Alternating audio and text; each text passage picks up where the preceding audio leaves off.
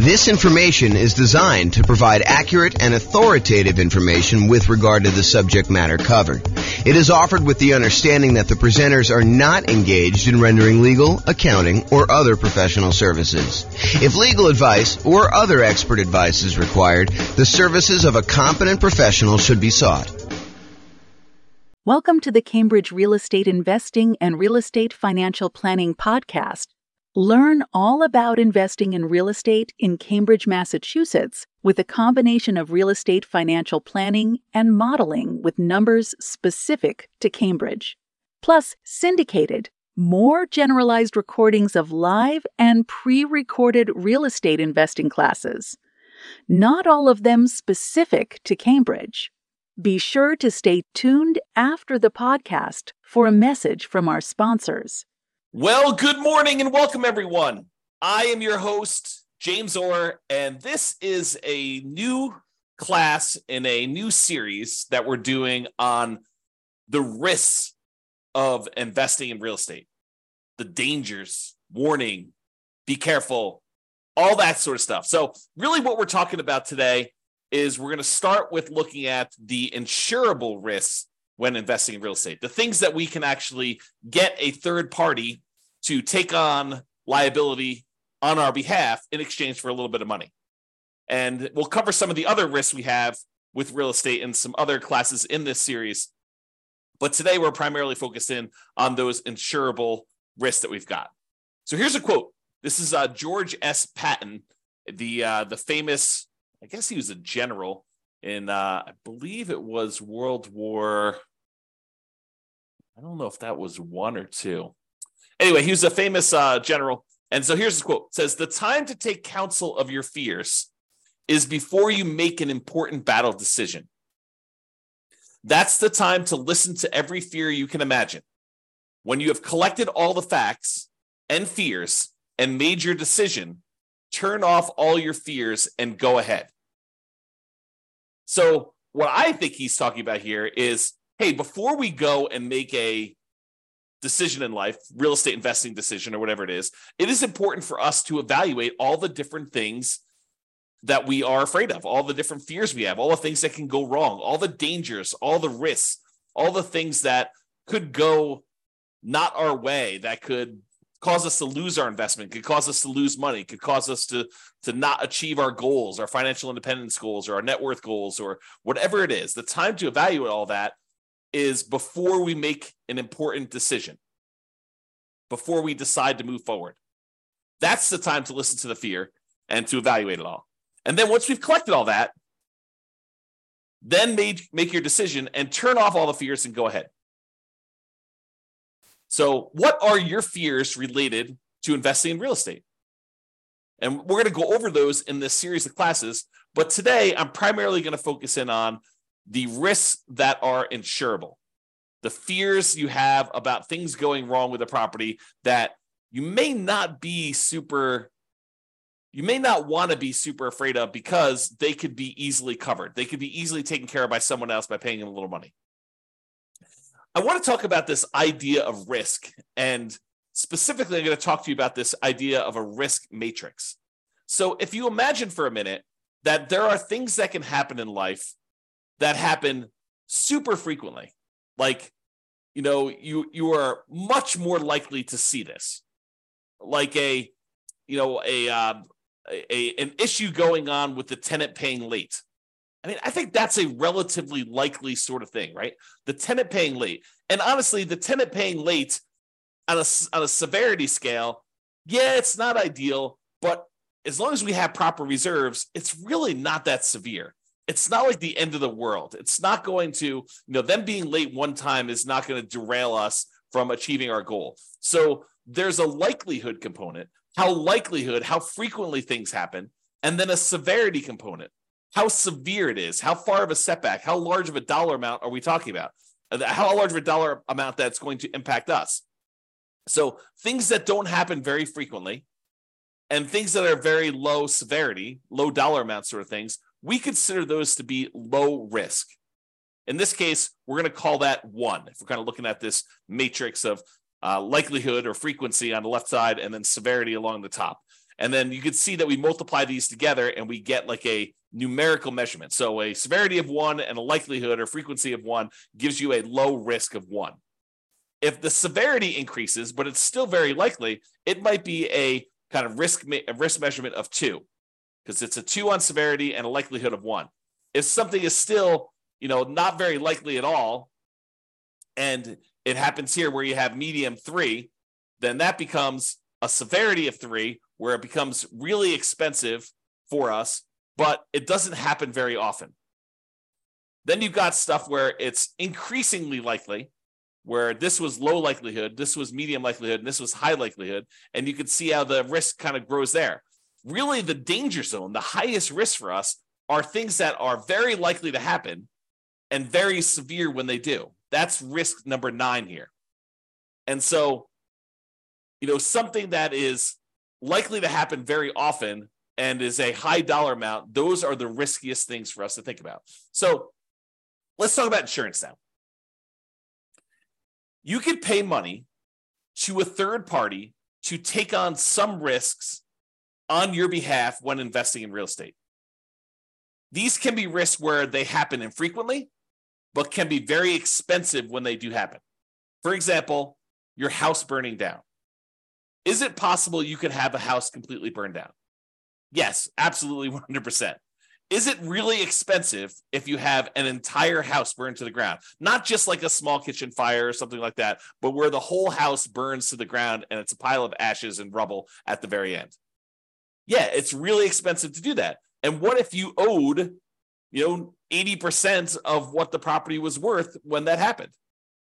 Not only would you have to pay back the loan on the property, but now you'd also have to rebuild the property if you didn't have insurance. But there are companies, insurance companies, who are willing to accept your payments to protect you in case that unlikely event happens and you have a catastrophic loss, or if you even have a small loss, right? They'll cover small fires, but they'll also cover these large fires. And the way that they can do that is they can look at the overall risk profile of what are the chances of a house burning down. And they can look at that across lots and lots and lots of properties. For you, if you were looking at this, you might say to yourself, okay, look, I got one property. If this thing burns down, that's going to be really ugly for me. Yeah, it's a low probability thing, but if it happens, it's going to cost me hundreds of thousands of dollars to replace this thing. So you have something that is not likely to happen, but if it does happen to you, it's catastrophic. Or what you could do is you could say, look, I'm going to pay this third-party insurance company, and they're going to have, hundreds or thousands of other people paying into this pile of money as well. They're going to take off some profit for running the business of the insurance business, to pay the salespeople in order to sell the insurance, to pay people to kind of manage and oversee the administration of the insurance policies, and then to pay, people to process claims and to, in some cases, fight claims if they think that there's fraud going on or questionable activities. So they're going to have all those operating costs that they're going to take out of there. But then they have a pool of money where if one of the hundreds or thousands of people that they're collecting money from have a fire, some unfrequent events, they can take that big pool of money that everyone is paying into, and they could actually pay to have that property replaced. And because each individual's person's chance of having a fire is really, really low, but over 1,000 properties, it is a higher chance that there is going to be a fire on one of those 1,000 properties, they are likely to pay out a bunch of money on that thing. And that's how that works. Okay. So getting back to insurance. So it's not likely to happen if it happens infrequently, but if it does happen, it's really, really ugly, like that fire. But for a small fee, you could pay someone else to aggregate this risk, as we described with the insurance company. So for a relatively small fee, they can insure you against loss and make a profit, because it's not just about them covering your loss. They have to be in business to make money to pay the people that work for the insurance company to do that. Now, if you had a large enough number of properties yourself, you could technically self-insure, right? Or you could self-insure with one property, but it may not be prudent for you to do so. But imagine for a minute that instead of the insurance company collecting premiums from 1,000 different people, because they have 1,000 different properties spread out across a different city or different state or different country, so they have some risk where it's not going to be like, a forest fire where all the houses in a certain area get burned down. It's not like you've got 1,000 units all in one spot. But if you had all your properties geographically diversified, you could choose, instead of paying the premium on 1,000 different properties to insurance company, you can say, look, the economics now say that for 1,000 different properties I have, I could take the money that I would have paid otherwise to this insurance company. I could set it aside so that when I do have a fire on one of my 1,000 properties, I will have money set aside to be able to do to protect myself and to rebuild the property in case there is a fire. So you could self-insure. Now, I'm ignoring for a moment here that if you get a loan on the property, the lender is going to require that you provide proof of third-party insurance. In most cases, they will not allow you to self-insure. And I'm ignoring that fact. But if you have all these properties free and clear, if you have 1,000 properties free and clear, you could choose to self-insure. You could choose to be the one that sets aside all the money that you would have otherwise been paying for a premium, and then use that when you have fires in your properties or other events. I mean, we're using fire as an example here. Okay. So that is the idea. Instead of doing it and saving the money yourself, which you should be doing even if you decide not to pay a third-party insurance company. It's not like you save all that money. You save some of it. You save some of the profit that you'd otherwise be paying the insurance company. But then you have to take on that role.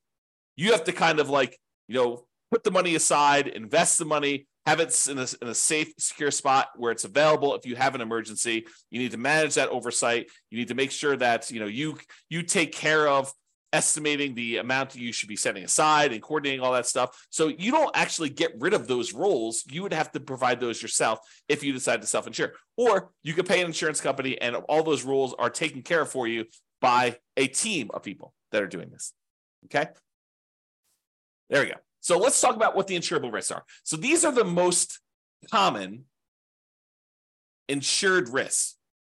We mentioned one already, the risk of fire. So some people are concerned, what happens if I buy a rental property and the house burns down? Well, you could buy insurance where the insurance company will cover you in case you have a fire on the property. And it's relatively inexpensive.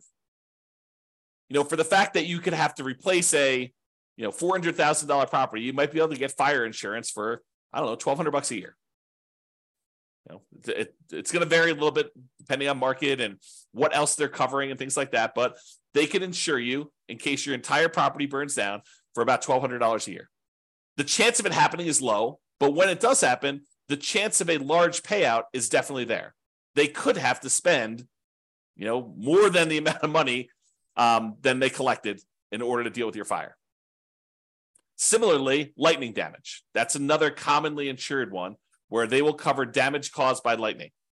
Or another commonly insured one is hail damage, where you have hail coming down and it damages your roof, it reduces the lifespan of your roof, or damages the paint, or breaks windows, or breaks plastic, or damages wood on your property. You can have severe hail damage, and you can have that covered by an insurance company. Insurance companies will often also cover theft.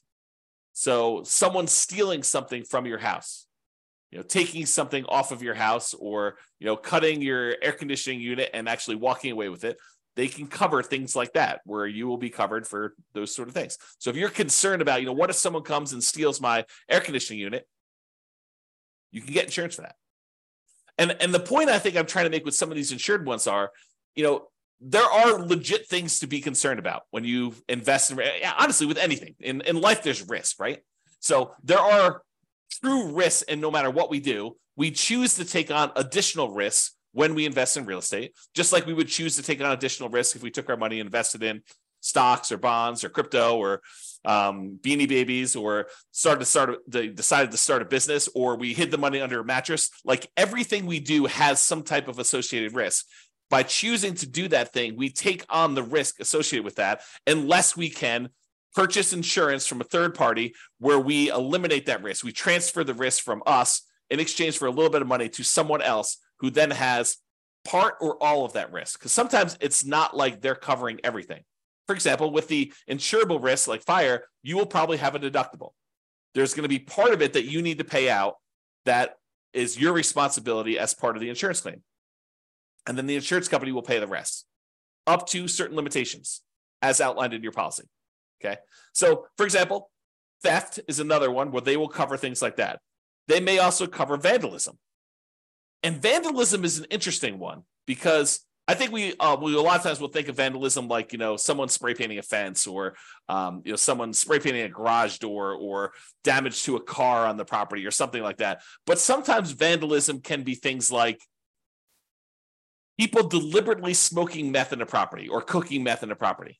I think depending on how the policy reads, and you'll want to definitely talk to your insurance agent to understand what is covered and what is not covered, but that may be considered an act of vandalism. Okay? So realize that may be a weird one for you, but it could be something that's covered. Personal injury. What if someone gets injured on your property? You hear a lot about this in like asset protection classes where we talk about protecting yourself when you acquire these properties, protecting yourself and protecting the other properties you own from being taken in case somebody gets injured on the property or you injure somebody driving around town or doing something else. Like there is insurance you can buy to protect yourself from somebody coming after you for an injury that they had or sustained on a property or that you caused them somewhere else. So personal injury. And then liability. If you do something wrong that was not intentional or deliberate, but it was accidental, there is insurance that you can get that covers some additional liability there. Okay. And I'm not an expert on insurance. You really need to go talk to your insurance agent to understand like what is covered and what is not covered. Don't go to them and say, but James told me that it works this way. Understand that what your policy says, what is written in your policy is going to be what is covered. And get clarity from your insurance agent. That's part of what you're paying them for, is to help you understand what is and is not covered. And ideally, you want them to give you their opinion in writing so that you have it written down somewhere in case it ever comes up in the future that you need to have some type of discussion about why something is or is not covered when you thought it was. Okay, so those are probably the more commonly insured risks: fire, lightning, hail, theft, vandalism, personal injury, liability. Okay. Now, there are some less commonly insurable risks. For example, loss of income. Something happens to your property, like a fire, and now you no longer have rent coming in while you're waiting 6 months for the insurance company to get the adjuster out there to get approved, for the money to be actually sent to you, for you to line up all the contractors and get all the work done. And, you have, 1 month of demo to take down the stuff that was burned and left there. And then it takes you another couple months to get everything else done in order to get it built out. And then by the time, 2 months later, it might be 6 months or a year by the time you get your property back working. And guess what? You have a mortgage payment that is due every month, even though the property is burned down. So potentially problematic. So you can get insurance that covers loss of income, where you're unable to collect on the property because the condition of the property is there. You can get the insurance company to actually give you money as part of the policy. I mean, you're paying for this insurance. It's not free. You pay them money so that if you have loss of income on the property where you're unable to collect income on it, then they can actually pay you so that you can then use that money to pay your insurance company, your mortgage company, taxes, insurance, like all that stuff. Okay, so loss of income is a type of insurance, not as common as fire policy, but many landlord policies do include this. So ask your insurance agent about it. Make sure that if it's something you want to pay extra for, that you can get it. And we've been talking a lot about the idea of improving cash flow and increasing cash flow on rental properties. And the issue I think we have for a lot of folks is that some of these things you are deliberately choosing to have lower cash flow. You're voluntarily increasing your expenses by getting more and better insurance coverage so that should something happen, your cash flow is saved, right? Because if you decide not to get insurance for loss of income and then something does happen on your property, you could have 6 months of zero rent coming in.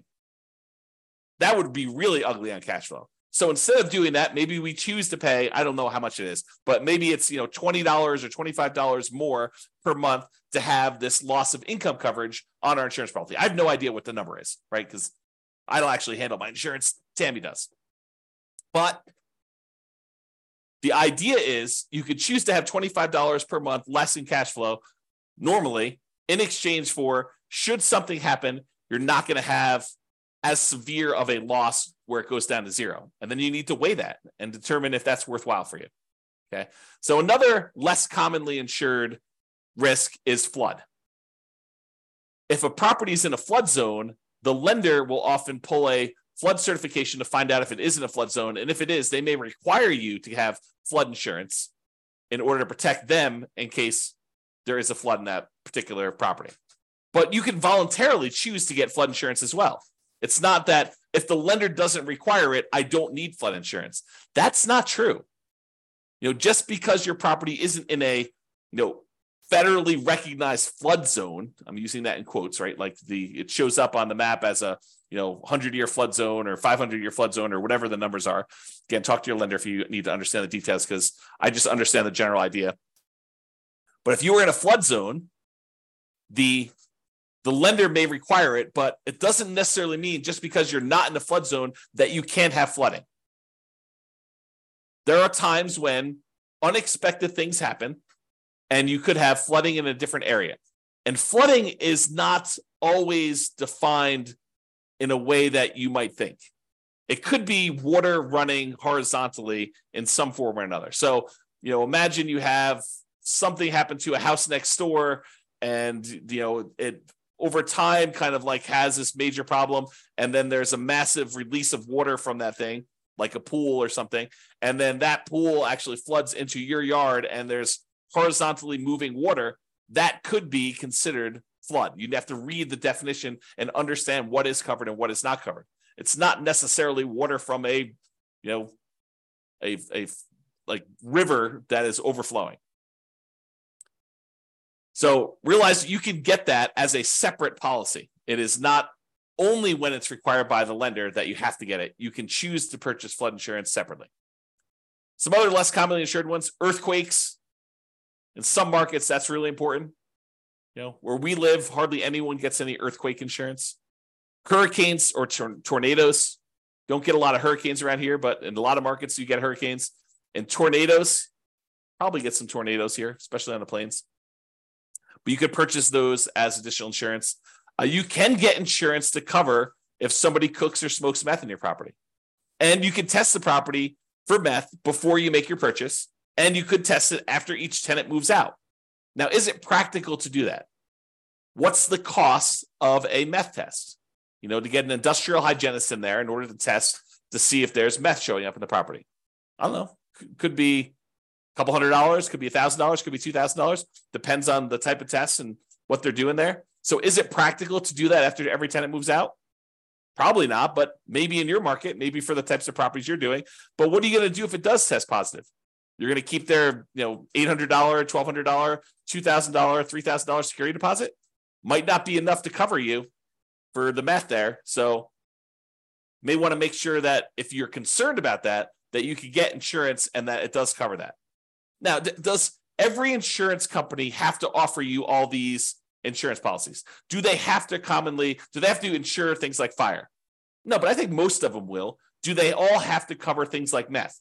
No. Can you possibly purchase additional coverage for things like meth? Yes.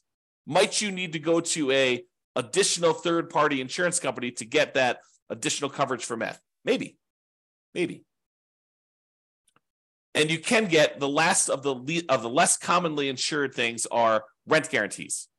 So you can purchase, if you're paranoid, you're like, look, I want to invest in real estate, but I'm really, really nervous that my tenant is not going to pay rent. That they're going to lose their job and they're going to be unable to pay. You can technically go purchase rent guarantee insurance, where it guarantees you rent if the tenant doesn't pay. So you can go and do that. You can purchase that. It comes at a cost.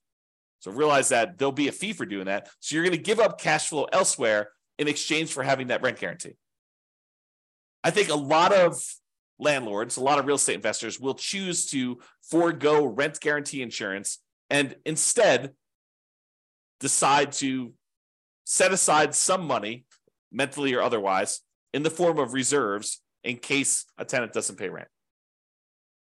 But you can get that insurance. All right, let's do a brief discussion on deductible size. First, let's talk about what a deductible is. A deductible is the amount of money you're responsible for before the insurance kicks in. So let's say your deductible on hail damage is $2,000. Basically, if there's less than $2,000 worth of hail damage, you're paying that claim. So you make a claim with your insurance company, they send an adjuster out, they say, look, the total amount of damage is $1,800, your deductible is $2,000, so you're responsible for this $1,800. Okay. And you pay a certain dollar amount for the insurance and that deductible amount. If you decide, look, I want to have a $500 deductible, they'll say, sure, we'll allow you to do a $500 deductible, but then the insurance cost, the amount of the premiums you're going to pay in order to get that insurance will be higher than someone with a $2,000 deductible. Or you could say, look, I want a $10,000 deductible. I will cover everything up to the first $10K, but after that, I want you to come in. The insurance company say, that sounds great because we're much more likely to see these small amount claims. So if you want to do one where you pay the first $10,000 and then we only cover after that, we will let the premium be much lower. You will have to pay in less in premium in order to do that. So it's this balancing act between how much you willingly have as a deductible versus how much you're paying on premium and how much that's impacting cash flow. And they both impact cash flow, right? Because if you have a small claim, let's say it's that $1,800 worth of hail damage, if you have to pay that $1,800 out because you set your deductible at $2,000, well, now that $1,800 is an expense, so you've reduced your cash flow by that. But maybe in order to reduce your deductible to $1,000, it costs you, $30 a month in order to have that lower deductible with your current insurance coverage. So you choose to have $30 per month, less cash flow, or at some point you might have to pay that $1,800, or that's really the difference. If it went down to $500, be $1,300 difference or whatever it was. Okay. So if your risk tolerance is very, very low, you could choose to keep your insurance deductible very, very low. You could say, look, I don't want any surprises. I want my deductible to be $500. And if something is less than $500, I'll take care of that. But if it's over $500, then I want to make a claim and I want the insurance company to pay for that, anything over the $500 cost. Okay. So then if you have a claim, you need to come out of pocket very little. However, your insurance premium will be much higher, which will impact your cash flow. And if you're making lots of claims, you will have higher premiums and may not have as many choices for insurance companies if they opt not to renew you or decline you for coverage because of the number of claims and the types of claims you're making, right? The insurance company is in the business of making money. And if they find out that you as a person are making a lot more claims than the other people that they're selling policies for, they may choose to say, okay, we're just choosing not to renew you. We're going to not give you coverage anymore because you are a statistical anomaly. We lose money on you. And I think they expect to, have payouts over the aggregate. But if they look at you and they're like, hey, look, this person made 3 times as many claims on one house as the average number of people in our rest of our pool of people, they may choose to say, we just don't want to insure you anymore because we don't want to have that exposure. Okay. So if you're making lots of claims, a lot of times the insurance company says, okay, we're going to charge you higher premiums. And maybe they even say, we're not going to insure you at all anymore. Go find insurance somewhere else. Okay. Now, my personal preference, and you can do whatever you want, my personal preference is to partially self-insure by having a much higher deductible, lower insurance premiums, and paying for the smaller claims out of pocket. So my preference is I want to have higher deductibles. If a little thing comes up, I'm not going to make a claim to the insurance company. I think of insurance as more of a catastrophic. If major stuff happens, then I want them to come in and I want them to pay for stuff. I'm not going to usually make a claim. Like if we had a hail damage one for $1,800 and my deductible is $1,500, I am not making a claim for them to pay $300. I don't want to have that as a claim on there. I'm just going to cover it. And my general rule of thumb is I want to see the amount the insurance company, 2 or 3 times the deductible amount. So if it's $3,000 worth of hail damage and my deductible is $1,500, then maybe I'm making a claim. More likely I want to see it even higher than that. I want to see the total amount of damage is $4,500 and my claim is my deductible is $1,500.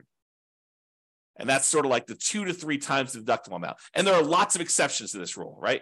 I think, it doesn't have to be 2 to 3 times if we're talking, I guess it would be that with the deductible size, but are we talking like, $50,000 size? Maybe I do choose to do it when it's not 2 times in. So there are lots of exceptions. So be prepared if you do that to pay 2 or 3 times your deductible amount for repairs. So you shouldn't be thinking to yourself, okay, well, as long as I have $1,500 set aside for my deductible, then I'm good to go. There's some people that think, the amount that they should have in reserves is related to the size of the deductible on the property. I don't think that's true because these are not the only risks you have. Insurable risks are just one of the risks we have when we buy rental properties, which we'll cover in future classes. Okay, so that's it. That's the discussion on insurable risks when investing in real estate. So in conclusion, life has risks. We have risks we face every day. Getting up, driving in the car, going on the subway, walking around, eating certain foods, being in relationships with other humans. Like there are risks in everything that we do. When you choose to invest in real estate, you choose to take on additional risks. Just like if you chose to skydive or you chose to invest in stocks or you chose to invest in bonds, those all have additional risks associated with that particular activity or investing type. Okay. You can shift the risk from yourself to someone else by paying a premium. That's what insurance is. We're choosing to pay someone, a third party, to take on that risk for us. And then they will aggregate that across a whole bunch of people so that they can be profitable, support their business, pay their salespeople, pay their admin, pay all the CEOs, pay all the house, the building costs and everything else, and then also be able to pay out the claims that we have on all these things. So yes, you are paying more than probably what it costs you. But if you're insuring like 1 or 2 or 3 or even 10 properties, you don't have enough of the properties to really have a good way to kind of spread that risk out over a large number of things. Okay. And if you really are going to self-insure, you should study this and understand what number becomes the number you should have to kind of be able to make a reasonable self-insurance play. All right. So that's it for conclusion. Have a great day, everybody. I will talk to you all tomorrow. Bye-bye for now. With home prices up, mortgage interest rates up, and rents up, but not quite enough to counteract the higher prices and interest rates. Cash flow on rental properties in Cambridge is harder than ever. Book a call with the Real Estate Financial Planner to apply our proprietary 88 strategies to improve cash flow on your rentals. See the show notes for a link to schedule your call and improve your cash flow today. If you're a real estate agent, lender, or professional in Cambridge that wants to help our real estate investor listeners, consider reaching out to learn about collaboration opportunities with this podcast. We'd love to add more value to our listeners by having you assist our investors buy, sell, and finance their real estate investments. See the show notes to schedule a call to discuss collaboration opportunities.